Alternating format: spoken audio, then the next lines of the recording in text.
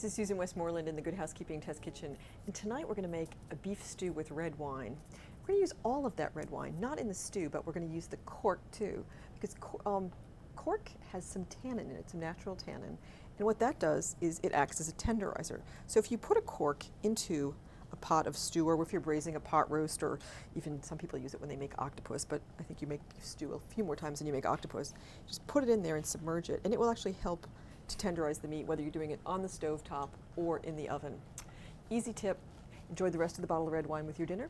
Susan Westmoreland in the Good Housekeeping Kitchen, helping you take back dinner time.